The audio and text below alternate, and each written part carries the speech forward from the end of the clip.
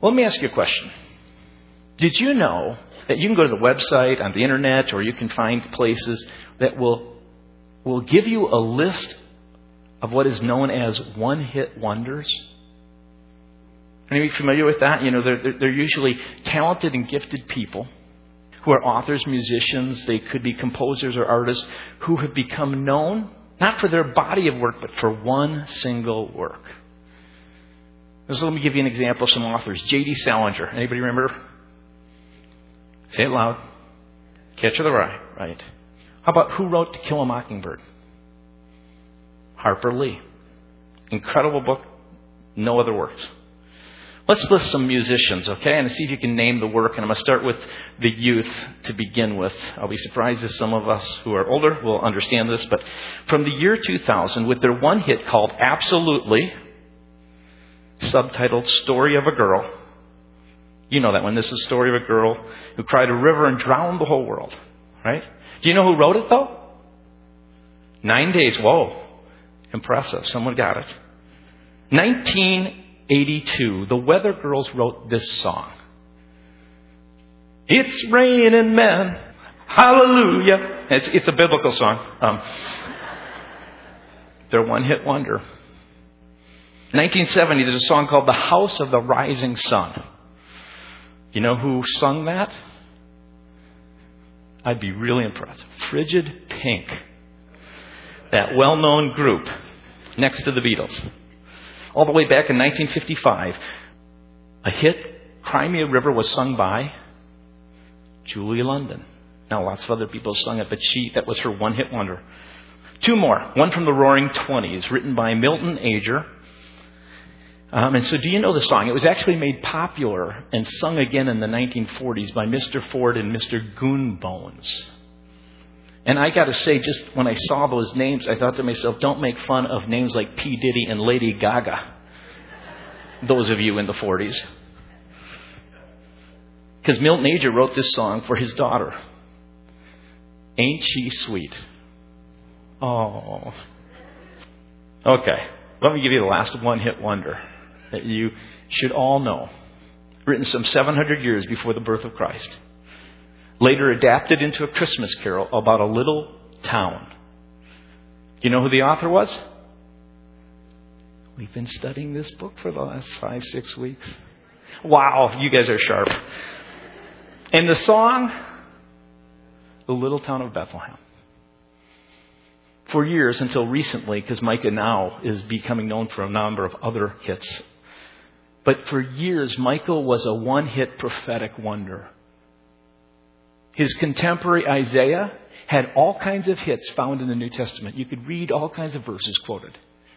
Micah has one. It's found at a time when the wise men are coming through and they're looking for the Messiah. And they come before King Herod asking, where's this king to be born? Which makes Herod a little bit nervous. So Herod, knowing that he doesn't know much about God's word, goes to the chief priests and he goes to the teachers of the laws and he says to them, you know, where's this king supposed to be born? This guy, this Messiah. And they say, oh, easy. Micah 5:2. It says, oh, little town of Bethlehem. As they probably sang it. Probably not. Anyway. And I wonder, when I thought about this and was preparing this, do you think Micah thought that those words would be his one-hit wonder? That they would have such a significant impact throughout history? I mean, Micah didn't just write this. He had preached and taught all kinds of things in Jerusalem and around the surrounding countryside of Israel. He compiled, and some others with him, this book, Micah, and they put some of the best of his best thoughts in there. And I don't think he probably thought that this would be the key thing that he would be known for. So I want you to think for a second. How about you? Have you ever considered the fact that maybe there are some things that you've already said or even actually done, small expressions of love, maybe words of encouragement, maybe prayers offered up for someone that you will look back someday, you don't even know right now, but someday those will be so significant, and they are so significant in someone's life. Who knows what a body of people likewise set free, could be engaged in, and through their expressions of love and following this incredibly undescribable, incomprehensible, uncommon God, decide to, in faith, walk this uncommon walk that expresses this incredible, incomprehensible love to the community around them, begins to reach out and touch and heal and allows God to work through them, that we might just not even realize the impact until someday what God is doing. Because a lot of times you just don't realize it. Did you know that after Abraham Lincoln had given his address at Gettysburg, that small little speech, he got done, and the guy before him who had spoke, Evan, was the Harvard president who was one of the greatest orators of his day, spoke for over 2 hours. People got up and cheered, and they were just, responding. Well, Lincoln gives his address. He gets done, and the people are silent. There's not a word. And Lincoln's confused. These people are, in a sense, stunned by what he has just said. Lincoln turns around and he says to Ward Lamon, who's sitting next to him, "Lamon, that speech won't scour. It's a flat failure, and the people are disappointed." I have to tell you, we are poor judges. We are really poor judges when we are in the moment of how significant something might be. Well, let's take a look at Micah chapter 5. And to do so, we got to look back a little bit in chapter 4. So let me set up a little bit of this from just an exegetical scriptural standpoint. Chapters 4 and 5 begins with what I call our patterns of distress that move into a sense of deliverance. It is God's judgment and then God's hope. And it begins in chapter 4, verse 9 and verse 10. And you see the first section, you'll see this growing sense. There's this sense of greater judgment and a little bit of hope. And it seems to just grow over time in proportion to the judgment versus the hope. The first these first 9 lines in chapter 4, verse 9, are all about judgment as compared to just 3 lines of hope. And what God is saying here is there will be judgment, but there will be hope for you people. And I believe he's talking to people who see themselves as insignificant, who find themselves under oppression, who in their hearts are crying out for one who might deliver them. And then he goes to chapter 4, verse 11 through 13. There's another section. The second oracle is what it's called. And the proportion begins to shift here. The direction of hope begins to become larger. There are only 4 lines of judgment as compared to 10 lines of hope. And it's now not just that he's saying there's a people that should have hope because of God. There is now hope because God has a plan and a purpose you just don't understand. His thoughts are above your thoughts. Chapter 4, verse 12, he says, "But they do not know the thoughts of the Lord, and they do not understand his plan." So have hope. And then Micah chapter 5, verses 1 through 6. In this last section, there is only one verse, verse 1, announcing judgment. And all the rest of the verses, you go through chapter 5, but especially those verses 2 through 6, they announce God's deliverance. And they throw the proportion of the weight from judgment to hope. God will send a person. This people, through God's plan and through his purposes, will receive a person. And each section gets larger until it crescendos into this sense of a wonder and praise of this God who loves you and me so much that he is willing to do whatever it takes when you cry out, when you come to a place of desperation, when you hear Jesus saying, "Arise, come to me, you who are weak and poor. I am here for you. I'm here for you." So as you go through this, you begin in chapter 5, verse 1, and you hear the words of God given to Micah. He begins in verse 1, "Marshal your troops, O city of troops, for a siege is laid against us." Now I could go through, this verse is one of the most difficult verses in the Old Testament to understand. There's a couple of different ways to interpret it, but I believe this is a good interpretation. So I'm just going to leave it there. If you want to go further work on it, you can do that. But what he's setting up here is this sense of a reversal that's going to take place, because as they will strike Israel's ruler on the cheek with a rod. The idea is that here is this king, this ruler. In fact, in Hebrew, it's the idea of Israel's judge. And he's using the word judge purposely because if you think about a judge in the Old Testament, the book of Judges was about the great deliverers of God. The judge would be this one who would be set up by God when people would go through 20, 30, 40 years of distress, and eventually a deliverer would come. A Samson would step out. A Deborah would step out and would deliver the people. And he's making almost kind of a little bit of he's almost insulting the ruler here in a sense. He's saying, you, O Israel, judge, who should be delivering people, who should be in faith and in a simple dependence and trust on God, who should, like this God who loves to take you who were in slavery in Egypt and set you free, who now are imprisoning through your actions and through your greed and through all the things you're doing. You have no sensitivity to those within your own country, your own people, let alone what the world is looking in at. And he basically makes his point. The strike on the cheek, to slap someone on the cheek, even today is an insult, right? If someone says something, you just slap them. What he's saying here is the ruler, the judge, had a scepter. And when he used that scepter, he would actually strike someone in a sense of judgment. And he's saying, guess what? There's going to be a ruler that God's allowing to happen to come through here who will, through their power, Assyria, and through Babylon, will actually do just the opposite of what you should be doing. They will strike you on the cheek with a rod.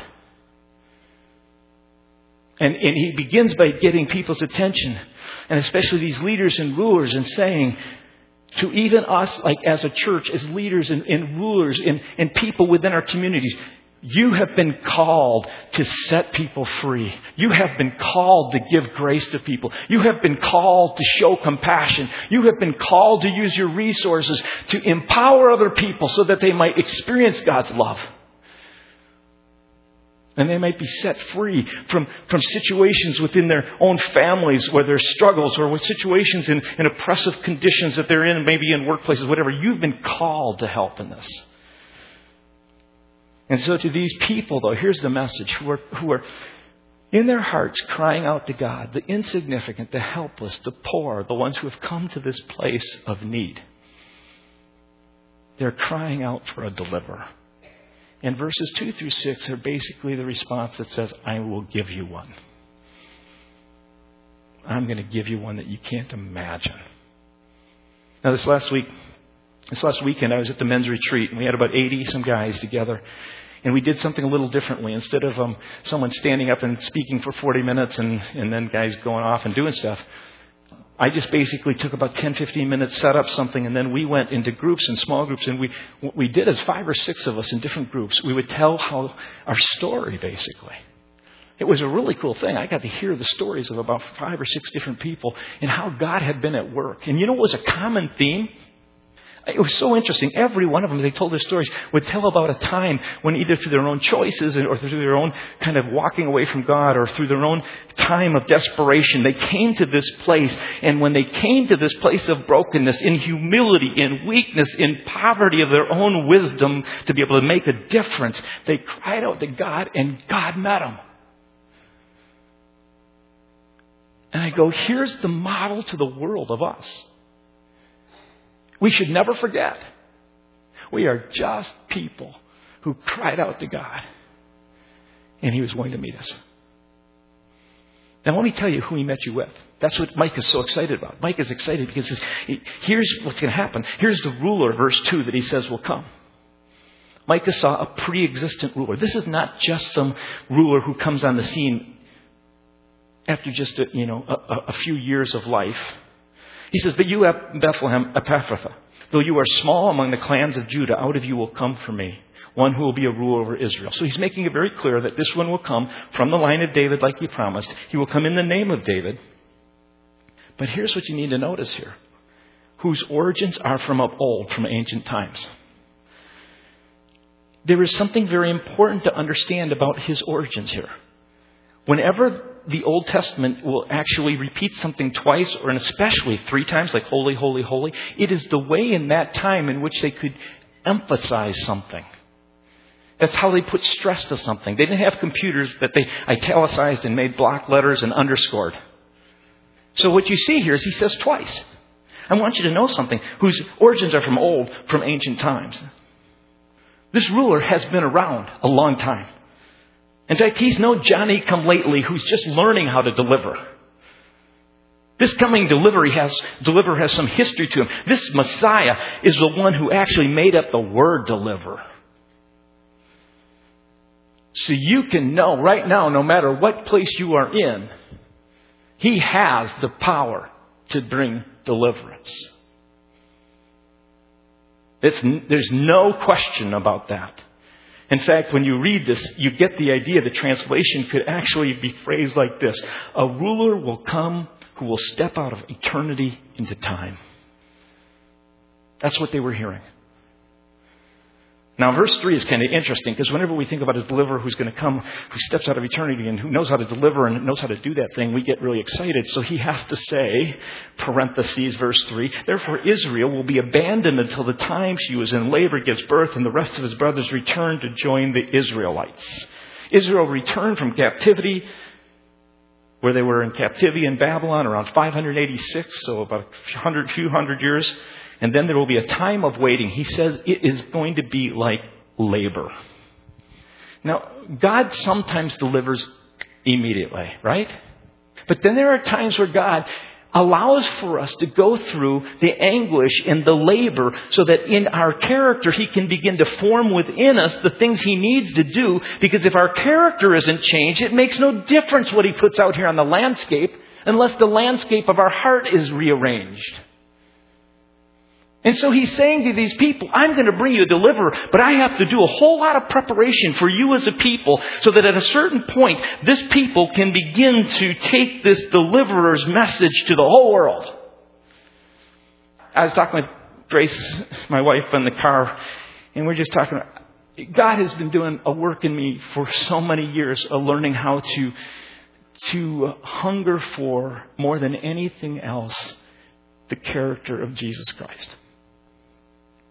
For years, I have to share with you, I was always, if it's out here, I kept thinking it's out here.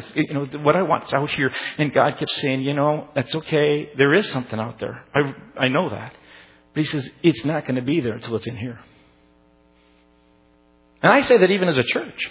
Sometimes we want to be used by God in ways that are significant and great and grand, etc. And God says, I'd love to use you, but you know what? Not until this is developed in here. Even Jesus learned obedience through suffering.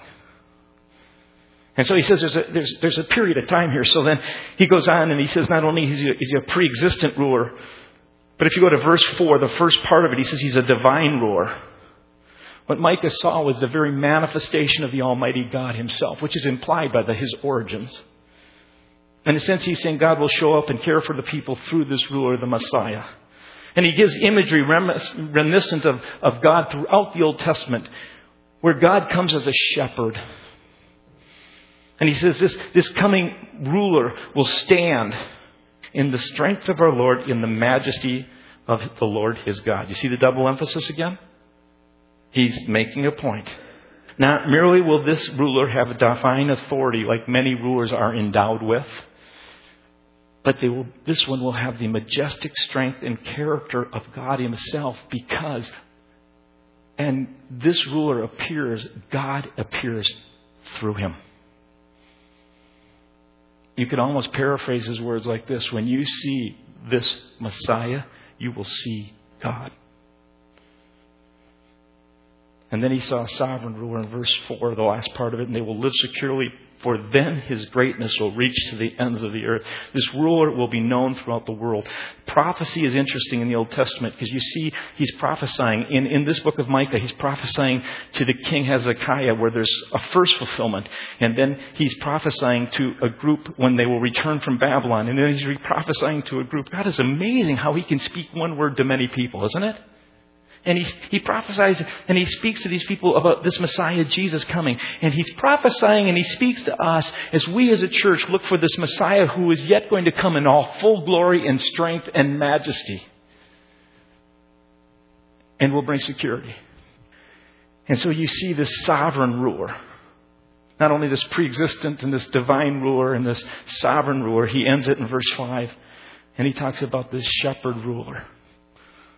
He will stand, as He says, as a shepherd. And you go down to verse 5. and He will be their peace. I don't know if you're like me, but my peace is often not in a person. My peace is often in what's happening around me, right?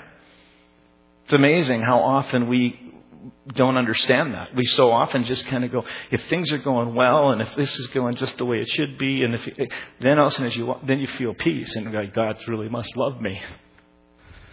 God loves you in the midst of the labor that you're going through as you wait for His deliverance. He loves you. And He says, in that process, just rest in that. Let God do the work. Respond to Him in obedience. Listen to His voice. Let Him do the work in your internal part of your heart and character. And rest in the fact that He loves you, not in the basis of what's going around here, because in that He's going to be your peace. Because He has a hold of you. Now, I love that message of the ruler. I love that message of the Messiah.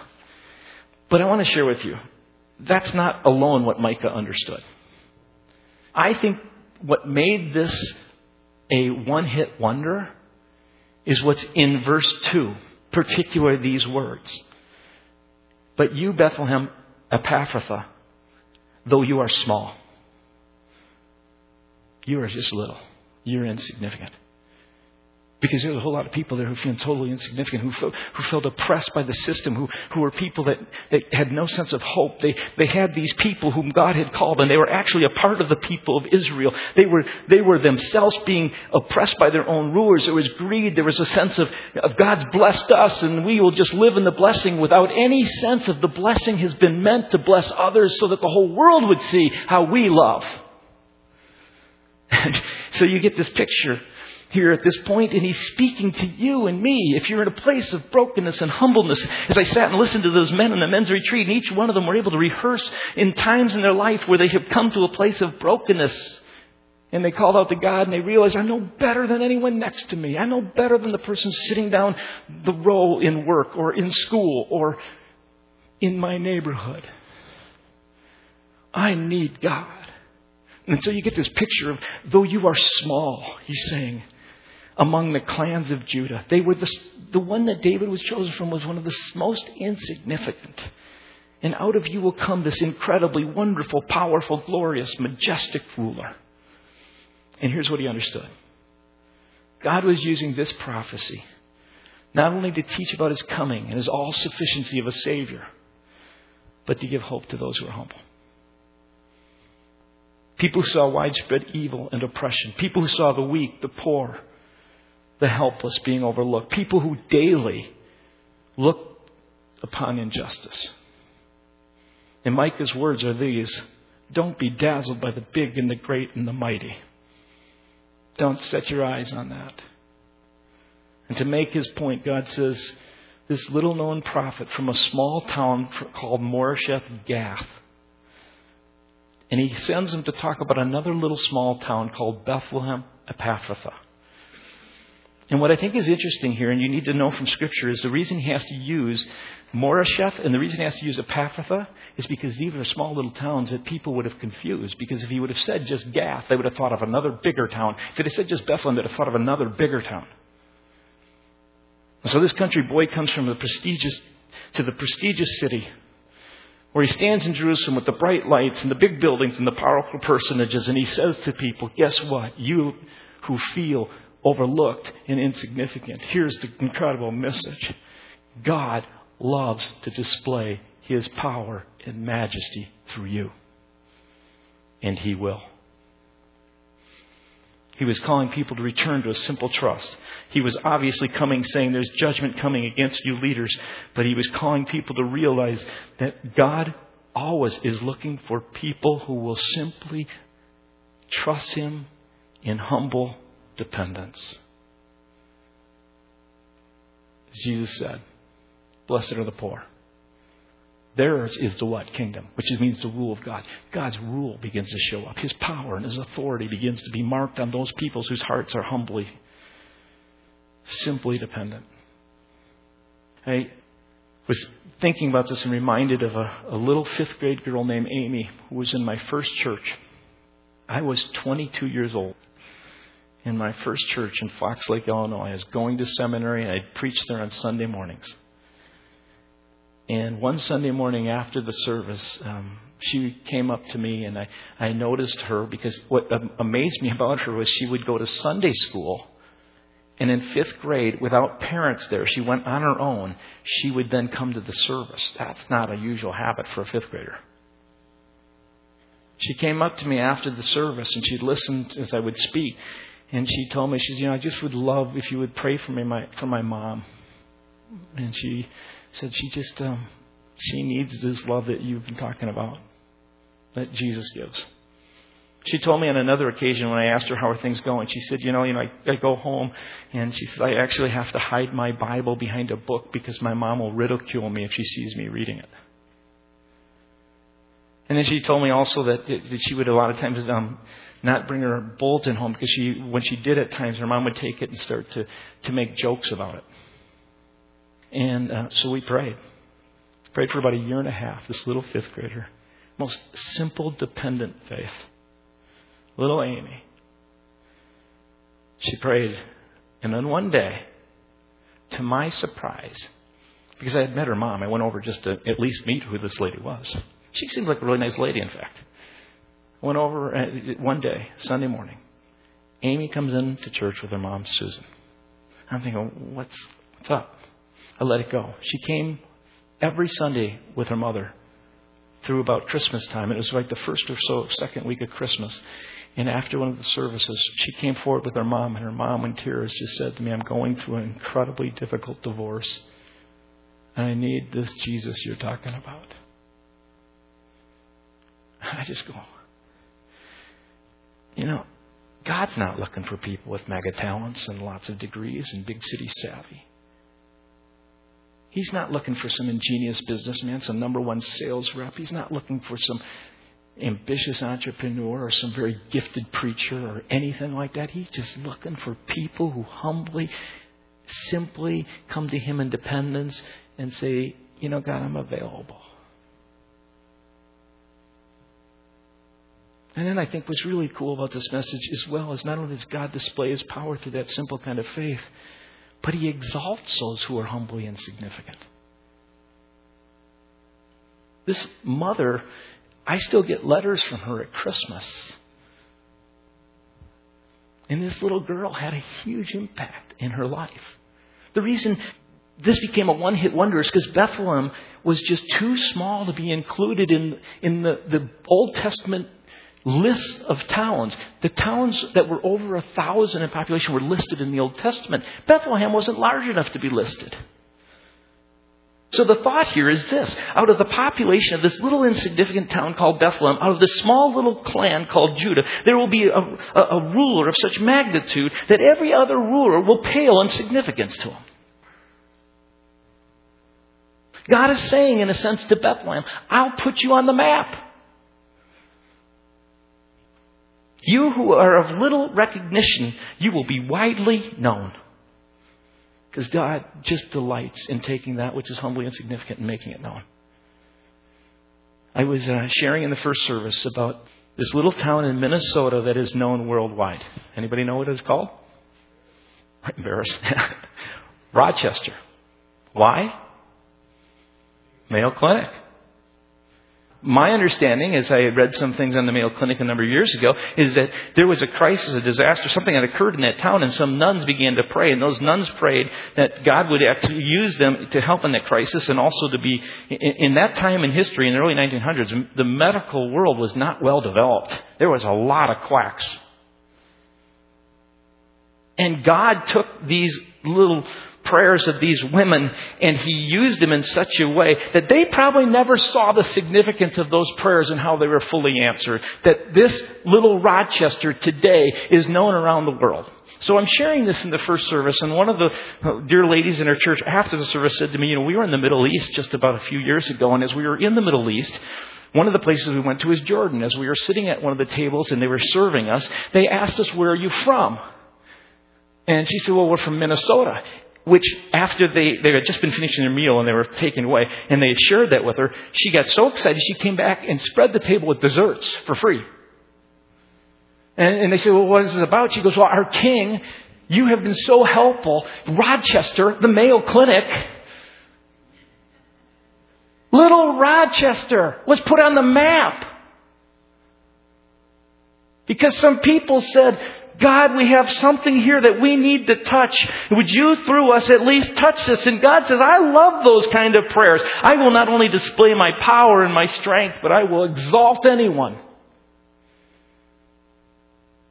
who will live in a way where they begin to open their eyes and say, God, this life isn't about me. This life isn't about accumulating resources. This life is not about another adventure. This life is about expressing your love to those that you've placed right in front of me. Whether it's a mother who needs your prayer, whether it's a person at the office who is badgering you and you don't like, but you begin to have a conviction in your heart that you need to even pray for, you need to even do good. Whatever it looks like, if it's in the community of people who are hungry that we help with a food shelf, or if it's down in the city with some people and some young children who are in a community that need to be educated, it doesn't matter. It doesn't really matter where those things are as long as we're open to what God is calling us to. And as Rich explained, it might be to a hospitality center. Or it might be, as Nicole said, that she was beginning to understand that God had made her for a purpose. And that purpose was, listen to this, it wasn't just to serve in the church. It was actually, the purpose was to use the gift she has in employment. Because your life, everywhere it goes, is to express this incredible Messiah's love. And God delights in expressing His strength through you. And He promises to, whether it's now or at some later point, to exalt you. And I just have to share with you, you have no idea. Like Lincoln didn't, like Micah probably didn't, you have no idea what seems to just be insignificant in expression of a note of kindness or whatever it is, how incredibly significant that might be in another person's life. So I just want you, as we sing this song, just kind of prayerfully say, God, is there someone around me that you want me to touch? Is my life for something greater that you're calling me to right now? Just be open to that. And some of you are doing this, and God is saying, keep doing it. Just keep doing it. Let's stand together as we close in this song, Jesus Messiah.